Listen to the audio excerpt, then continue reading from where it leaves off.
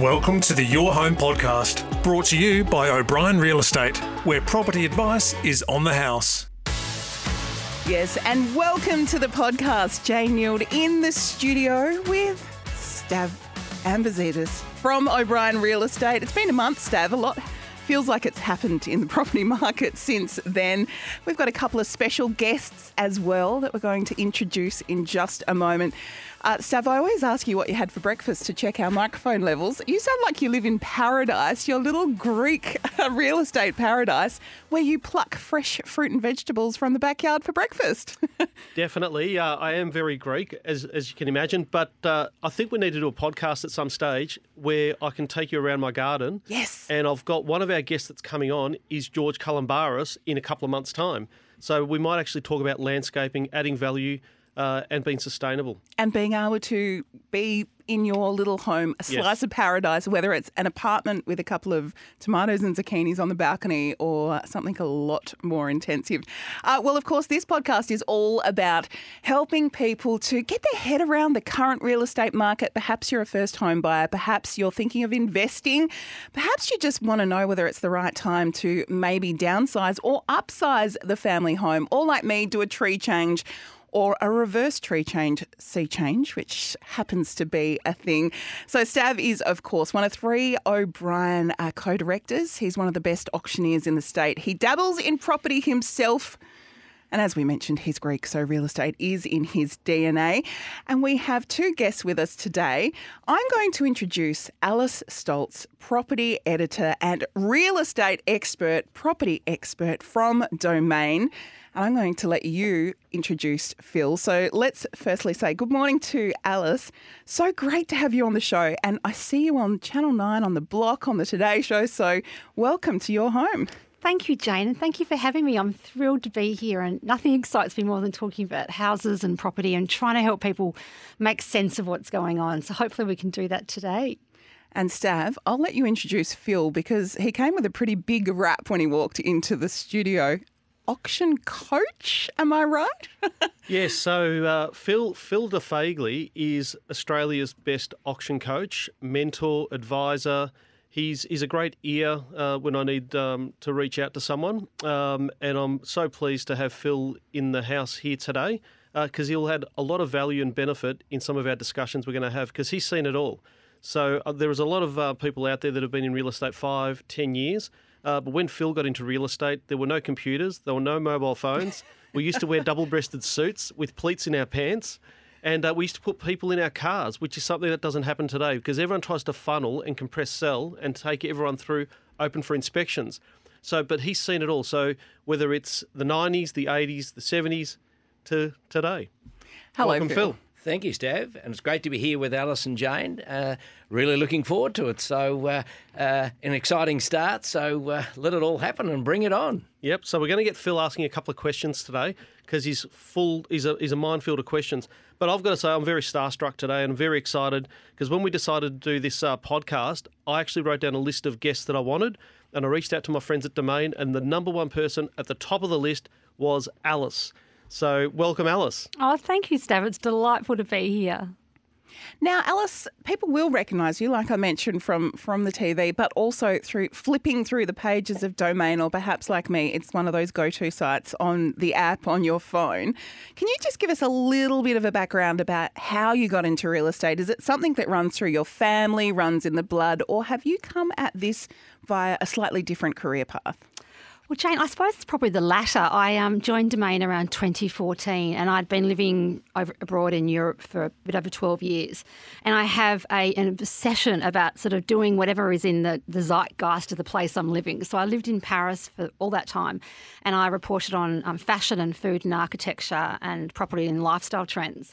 And then a role came up at Domain and I thought, I don't know anything about property. And then I thought, well, I kind of actually know what sort of how to unpack what makes people tick and what people gravitate towards, I suppose. So my husband and I moved our children back to Australia and we moved to Melbourne in 2014 and I learnt so much. The great thing about being in property is that agents and many experts in the industry are always so generous with information and they love talking and imparting their knowledge and that. So I kind of learnt from the ground up and the more and more I sort of lent on my, I suppose, journalistic skills of just asking people, what's your main issue here? And I suppose I try to sort of bring a layman's perspective to it, because I think we can all get very caught up in data and analytics and really complicated things about it. But, you know, in its primary sense, having a roof over your head is a basic human right. And I just try to bring it back to how can we make as many people as possible have the joy of property ownership, I suppose, and navigate their journey as clearly and easily as possible. Alice,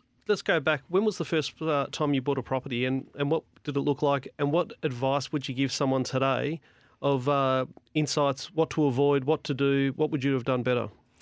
Well, Stav, the first time I bought a property, I was actually a 40-plus homeowner. So my husband and I, having not lived here for so long, we came back to Melbourne and the property market was at its peak. So it must have been around 2015, 2016 we ended up buying, and we used a buyer's agent because we just sort of knew no way to enter the market, and we had 3 children. So my first home buyer house, which should have been a little studio 1-bedroom place as an investment property, suddenly had to accommodate these lumpy children in a great school zone, next to a train station, near our families, which we'd moved back to Australia for. So I kind of needed everything, but I obviously had that smaller buying envelope. So I had to learn so much on that journey. And in the end, I bought what was the right location for us in the right school zone for us. So I feel quite passionate about ensuring people are in great school zones while also being near a train line. I love that advice of if you do nothing, live near something that you can get to in terms of great infrastructure and amenities nearby. And I bought a completely unrenovated house. It's a rambling Edwardian house which only had 1 loo, no heating, no cooling, nothing. Charles Dickens would have been happy living in it, let's just say. And we thought, we'll renovate it, of course, like so many Australians do. And then, you just sort of bit off more than you can chew. The envelope to renovate was so expensive, so we had to live through sort of mushrooms growing out of the walls and that sort of thing, and then eventually renovate it. But it took some time to get to that point. And now I absolutely adore the house and I can't imagine ever leaving it. But I do think location is a key piece about it, and also understanding what you're willing to negotiate on. And for me, I always wanted to have a house with a bit of character to it. I love old things, and I love improvising and renovating and being clever when you do it. So value add. That's exactly right. Yep. And doing the hard work that a lot of people have put off doing themselves. I really enjoyed that challenge. Interesting, something you mentioned there, buyer agent. You employed a buyer agent or engaged a buyer agent. In Australia, it's 80-20 is the split between real estate agents and buyer agents. Around the world, whether you go to the US or other parts of Europe, it's 1-to-1. And I think that's a shortage here in Australia, that we don't have enough buyer agents, because we have a lot of listing agents, a lot of managing agents, but a buyer agent, what did they do for you? Don't laugh, Stab, but it kind of ended up being a bit like marriage therapy, because I think often when you're a partnership and you're buying a property, you've got 2 people with competing interests who kind of philosophically believe in the one thing but can often go in quite different directions. So it helped, I suppose, bring my husband and I together, and I also think probably get us across the line. Do you know what I mean? And keep reminding us about what our mission was here, which was ultimately to own a house. So it helped me compromise. It helped my husband compromise. So you'd go that way, then they'd bring you back in line. That's exactly right. So it kind of added a framework and a discipline to our buying process. So for us, it was invaluable, and my husband and I are quite different people. So it helped us bring things into line, I suppose. Alice, there's a question we get asked so often is, should we buy first? We've actually got our home. Should we buy first or should we sell first? What's your take on that? What would you advise the person out there that's going through that thought process at the time? Yeah, it's a great question, Phil. I think a lot of it comes down to the state of the market. I know many people at the moment who have a very good friend of mine actually just sold last week, and they bought prior to selling. And they probably literally have had 6 weeks of no sleep. You know, when you're selling in a cooling market, it's very tough, and particularly if you're an upgrader. And the cooling market is a great time for upgraders because, of course, you know, if you're buying and selling in the same market, things aren't usually as tough. But I think knowing the precarity around interest rates at the moment, it's very, very hard. You've got to have a sort of solid stomach and nerves of steel to hold out knowing that you might not sell straight away. So I think personally I would always recommend selling first and then buying, because I think knowing that knowing what your financial capacity is absolutely key, because I don't believe that people should be overstretching themselves to points where they feel deeply uncomfortable, and it can end up ruining a marriage, and it can ruin lives if you overstretch too much. So that's probably my take. But I think in a hotter market, it's obviously easier to do that though, isn't it? Because you can see that people suddenly get this massive windfall at auction. It's a volcanic auction. Things go absolutely bananas, and then it can run away, and you can get a price that you've never dreamt of.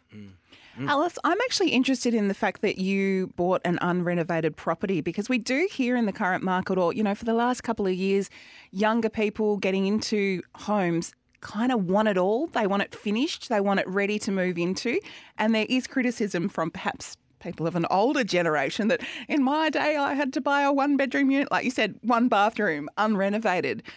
Do you think people maybe need to compromise more when they want to get a foot into the market and think, well, you lived through it with 3 kids and perhaps a husband who was like, what have we done? Have you got any advice on that sort of angle?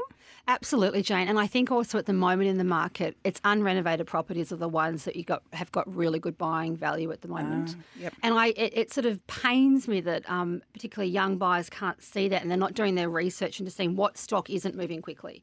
And at the moment, because of the inflation pressures on supply and construction coming through the market, because of the bottlenecks in times to get trades and that.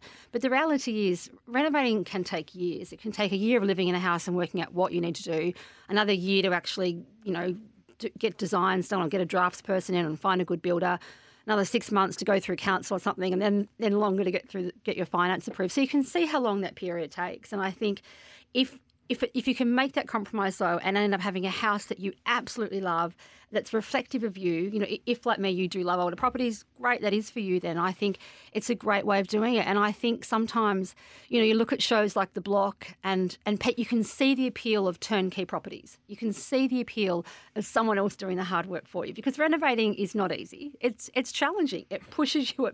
It's testing. But at the same time, the reward can be wonderful, and it can be a much more affordable way of having the house you want if you're willing to take your time to get there. And I think when it comes to property, it's a long-term play. It's not going to be a quick fix, a sugar hit that you get what you want quickly and think, that's it, it's ready for me now. I really believe that good things come to those who wait, and I think the more you put your energy and your heart and soul into it, the greater the reward at the end of it. Yeah, definitely. Now, you've got your finger on the pulse around the Australian property market, Alice. What are some of the myths or some advice you want to dispel, or some advice you want to give to people? I mean, prior to us coming on air, we talked about a couple of bits of tips. On Saturday with Craig Hutchison and Liam Pickering, they asked me for some tips. And one of the tips that I gave them, it was something that you told me about, Phil. You said if your kids are going to bid in an auction, or if you're going to go bid in an auction, go and have a look at a few other auctions by that company or by that auctioneer. Now, why would you do that, Alice? It amazes me that people turn up to bid at an auction or even sell their own home without knowing the auctioneer's style, because I'm sure, as Phil would tell us, there are so many different styles, and even when you're selling, you need to ensure that the chemistry is right of the person who's going to be auctioneering your property. But I think you can understand, is an auctioneer, are they kind of that sort of bear auctioneer where they're kind of an aggressive auctioneer? Are they a much more conciliatory one? There's so many different styles out there. And when you're bidding, you need to know how those bids are going to be taken. Are they going to make you feel amazing, like you're king of the world, or are they going to make you feel like you're really not sort of stumping up much here? And that's how they'll be extracting money out of you effectively. So I think doing your research before you buy and sell is absolutely crucial. The other tip I've got in, I just think it helps to go to as many auctions as possible, follow what a price guide is, and look at what actually happens at an auction. Because I think when you understand how many bidders at an auction, you can understand that people who have sort of those wounded underbidders who have missed out at auction, where do they go? We know where they go. They'll go around the corner next weekend to the next house that's on the market. So when you start plotting that, and I really encourage people to get sort of a very basic Excel spreadsheet and plug all that information into it. You don't have to pay for it, but you can just start understanding what's actually going on in the market and see what property prices are doing and see what agents are being accurate in their pricing, see what's passing in. And it also means that when a property does pass in, you've got more knowledge to negotiate with that agent and with that vendor after an auction, knowing that you've really got your finger on the pulse of what's happening in the market you're buying in. Yeah, no, great answer. And on Saturday, we had an auction where two first home buyers were bidding. They had their parents there, so they had the whole family support there, and they were the only 2 bidders on the day. So there was 9 bids in 5 minutes, and you could see they both wanted it. Their children had actually chosen their bedrooms as well, so they had young children, so it was quite emotional. And I had to actually dig deep and say, look, if you miss out on this one, what is your backup plan? And at one stage, they were bidding strongly against each other. I said, look, I can see you both want it. I can't see you living together. So one of you has to give me another bid. So it's quite interesting. And you had to slow it down. That was the other thing I realised. You've got to read the room, know who your audience is, and slow it down when you're in a suburb like I was on Saturday, and then speed it up at another auction where we had, I think I told you, 28 bids in 8 minutes. Huge. It was just rife. And that was in Edithvale, Beachside, Edithvale. So any myths you want to dispel, Phil, about auctions? Well, I want to dispel is holding back. I can't see why people go to an auction and don't do anything. The property's been on the market for 4 weeks, and they get there, and then the whole thing just there's they play deathly silence. their cards close to their chest because they think that's the best bidding strategy. I think so. It's the only. So auction what is the best bidding strategy? What should you do? Well, it's the only auction in the world when the auctioneer calls for a bid and nothing happens. It doesn't happen in stock. It doesn't happen in cars. It doesn't happen in art. So I always find that to actually put your bid in first and really stamp own the territory and really make a statement. And then it may not work all the time, but it works a number of the times. And it's surprisingly how often the first bidder buys the property. It's a lot higher than everyone thinks. Well, and the other benefit there is, Phil, is that it gives you, if the property is passed in, that bidder gets first right at negotiating after sale. And I'm amazed at when someone just walks up and doesn't expect to bid, they just think, oh, well, I'll just put my hand up and have a go. And that poor potential buyer who hasn't said anything because they've been trying to be coy, has missed out on negotiating post-auction. So if you're really serious about a property, you're better to say something rather than nothing, and then the property gets passed into you. I mean, you're under no obligation necessarily to buy it if you walk in and think, change of heart, but at least you're in the driver's seat. You're in the best position. But if you're willing to buy a property, we always say, Phil, if you're there to buy the property, make sure your strategy is that you are the highest bidder at the end. Whether you're above reserve or under reserve, your strategy should be to be the highest bidder at the end. Exactly. That's right. Alice, you mentioned interest rates and, I bought a property a couple of years ago and the Reserve Bank had said, there won't be any interest rate rises for a couple of years. Noticed Westpac came out and forecast perhaps that there would be rate cuts in 24, 25.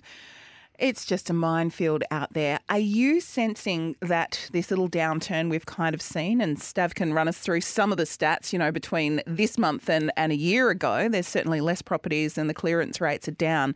Are you sensing it's going to be a sort of short little bottom out here, or is that really hard for someone like you to predict? Look, I think it's hard for a lot of people to make sense of what's going on and to cut through the noise at the moment. I do think that Westpac stat about interest rate cuts, it's still a long way away for a lot of people to feel they can sleep easily at night knowing that so many people are doing it really tough at the moment. I think we need to hold out hope that we'll hopefully only got 2 rate rises left potentially. But I think if we've learnt anything over the past 4 to 5 years, it's that that idea of predictability has kind of fallen by the wayside in our time at the moment, hasn't it? And anything can sort of happen. I do think the encouraging thing about the rate rises, this is sort of the bit that kind of gives me a bit of hope, is that it has allowed our market to sort of correct itself in some ways. And we saw just supersonic growth during the pandemic. I mean, it went absolutely bonkers, the market, and it became so unaffordable for so many first-home buyers. And I think, like all of us, particularly parents, it's heartbreaking thinking, how are my children ever going to afford this? So I think what it's done is these price corrections that we're experiencing at the moment and the softening of prices is actually bringing a bit of hope in the long term that our market will be more stable and more normal. I think what's challenging is sort of shifting from a market that's been so crazy and so sort of hedonistic to actually more run-of-the-mill 1,000 auctions on a weekend. I mean, that years ago, that was a Super Saturday. But we became getting this point where we had almost 2,000. That was the norm. But I think we have to sort of remind ourselves, all that volatility is not actually really good for anyone, really. Maybe the banks. But I actually think to try to get more and more people into home ownership and let them have that Australian dream, we do need more stability, and a bit more of a sort of, ho-hum market is actually good for a lot of people.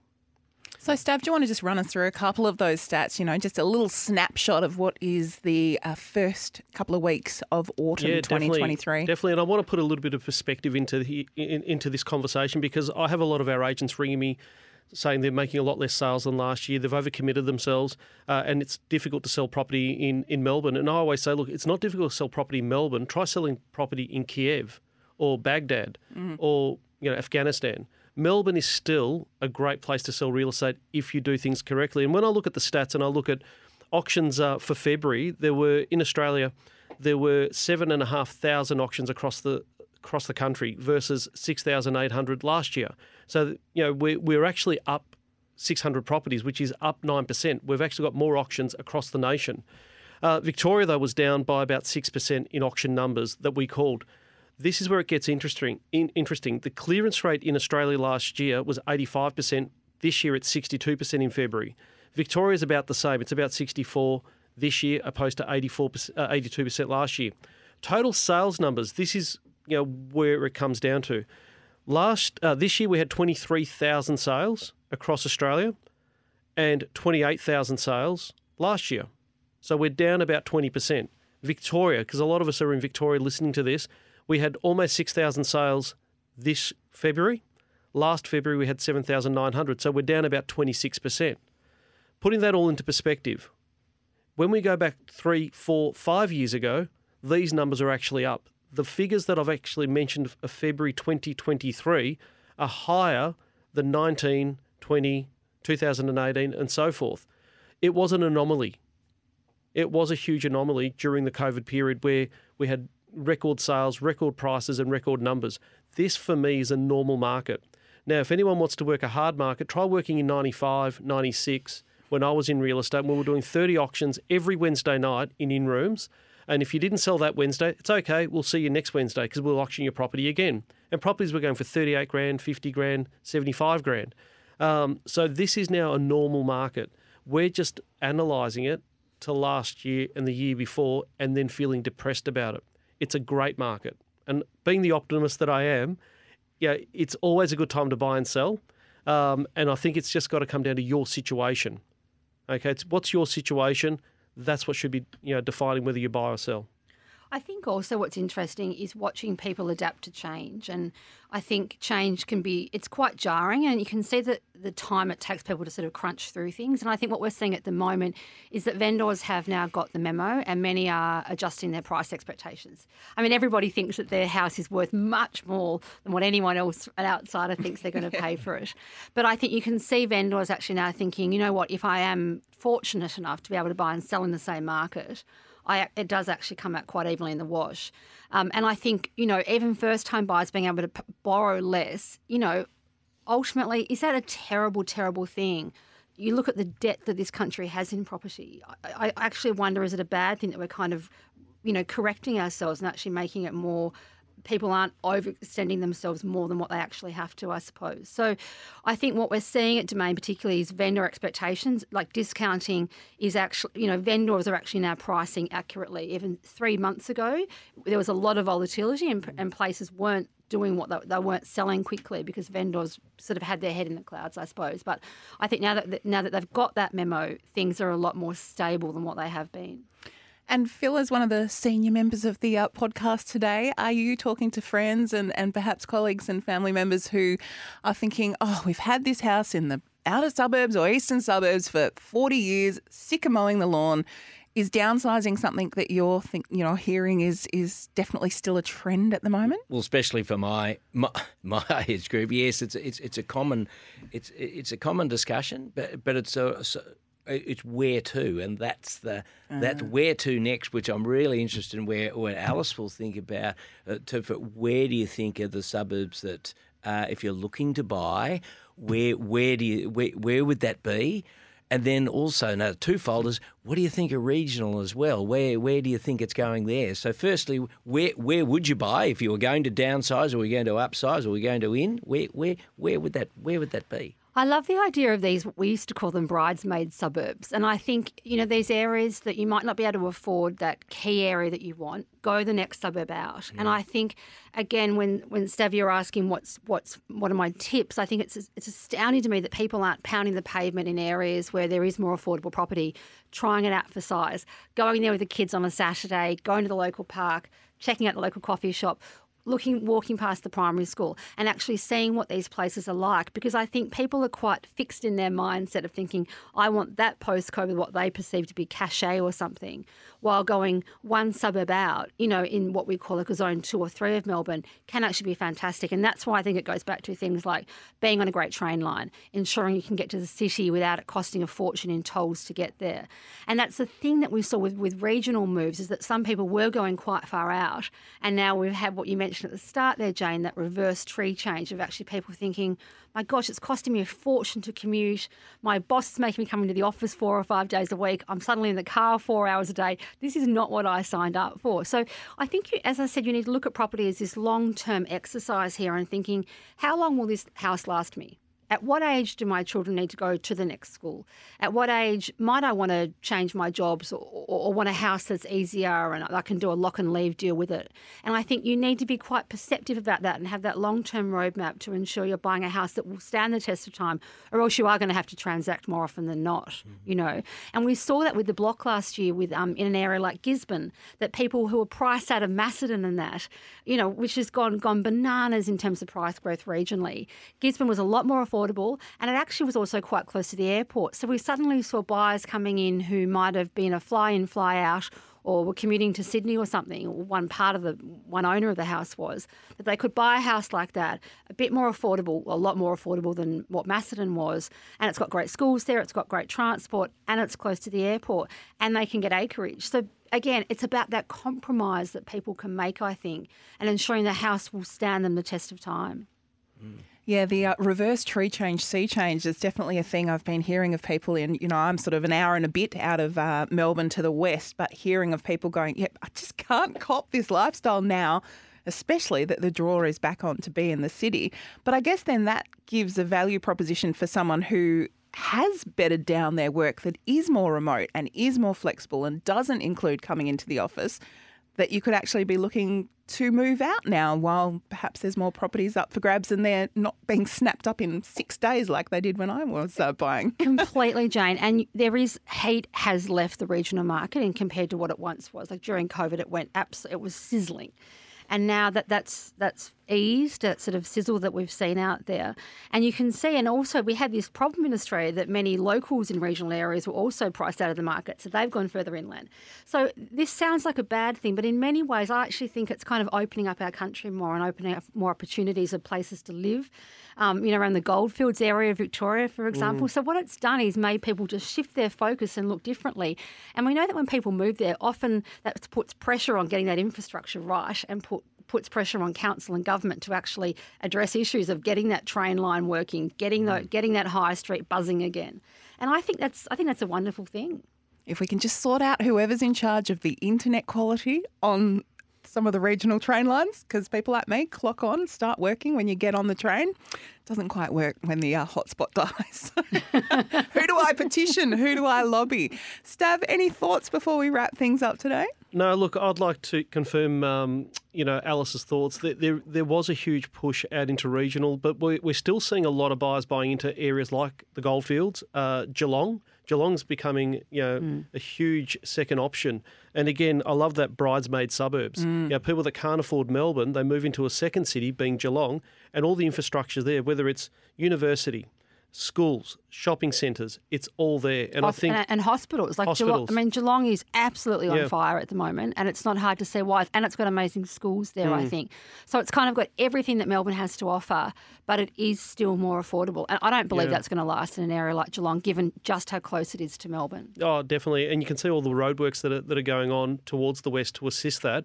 But you're right, the hospitals, the beaches, the waterfront, the restaurants, the cafes, it's becoming just a second Melbourne. So the peninsula, look, has gone through the roof. We moved there in 1977, and I can tell you right now, you can't touch the peninsula, but you can touch the Bellarine and Geelong. And Geelong also, this is a much more softer angle, but I spent a lot of time down in Geelong, and I love that they've now got beautiful lifestyle and homeware shops and that. You sort of know that when a place starts having amazingly great restaurants, fabulous cafes on every corner block, plus beautiful designer homeware stores, you think, okay, we've arrived, haven't we? Yeah, we have. We have. So I guess the takeout from today, what I'm really sensing from you, Alice, is research. Whether that's researching your auctioneer or the auctions in your area, or just like you say, go to an area, hang out with the kids, walk past the local school, find out what the vibe is of a particular area, because you might be really surprised that a suburb that you've excluded from your domain search could actually prove to be a real winner. Yeah, and I think and it might not be for that property that you buy then, but maybe that will be the place that you want to downsize to. And I just think, isn't that what life's all about? Like exploring new things and being really curious, and also looking at different property types in those areas. We know, Stav, I'm sure you've got certain areas that are just have trademark properties, but that's the wonderful thing about particularly Victoria, but all over Australia. We've got such a diversity of property types and architecture and that. And I think it's a wonderful way of having something for everybody if you're willing to be flexible in the way that you approach buying and selling. Yeah, and I love what you said about, again, the bridesmaid suburbs, because I'm going to paraphrase you. Last week on the Today Show, you mentioned there are markets within markets. And I see it a lot where people are looking at buying into Caulfield, or they'll go down the line slightly and go to Oakley. A lot of Greeks want to buy in Oakley. But I tell you what, you can't afford Oakley. So what they're doing, they're buying on the same train line. They might be going to Hughesdale, which is the next suburb down, and it's only another 5 minutes on the train, and it's not far from where the sphere of influence is. But, yeah, there are markets within markets. Some markets are going crazy at the moment. There's plenty of bidders, plenty of buyers. There was one, people aren't synonymous with Langwarrin, and we mentioned this last week, but we had an auction there which was a family home. 5 families wanted to bid on it, and it went $200,000 over reserve because it was a family home and we had enough buyers for that property. And even though it was Langwarrin, again, not synonymous for auctions, that auction was a huge success. So research is the important thing, and have some backup plans is what I'm saying to a lot of my buyers, because you may miss out on this property. What's your backup plan? You've got to have a backup plan. And I think also in this market, there is less competition. We know that if we've got 2, and even if we have 3 more interest rate rises ahead of us, come springtime, it's going to be a different market. Yeah. I think we're going to look back at this period and everybody's going to be like, oh my gosh, why didn't I take the leap? Why didn't I have enough gumption to push myself out there? Because I just feel that we almost need to enjoy this slight downturn, because probably it's not going to last, and we'll be lamenting the fact that we're in a cooling market for some time. Well, thank you for joining us, Alice and Phil. And if you are interested in having a look at Alice's absolutely stunning renovation in her family home, there's actually a wonderful article on the Design Files website, which I absolutely love. I'm going to put the link in the show notes, Alice, because I think what you've done with that property is absolutely gorgeous and inspirational for everyone, I think. Oh, thanks, Jane. As I said, it was a labour of love, and we just kept having to take hundreds of thousands of dollars off the brief, and we ended up doing it like under $300,000 and over time, but we got there in the end. If you would like to ask us a question here on the Your Home podcast, you can send us an email to podcast@sen.com.au. Stav, I'm going to put your details in the show notes, Thank you. course, because you're always open to do an appraisal or to give someone a little bit of advice. And Phil, thank you so much for joining us. Thank you for having me. It was great to be here. You have been listening to the Your Home podcast for O'Brien Real Estate, where property advice is on the house, and we will talk to you again in a few weeks' time. Thanks for listening to the Your Home podcast, brought to you by O'Brien Real Estate, where property advice is on the house.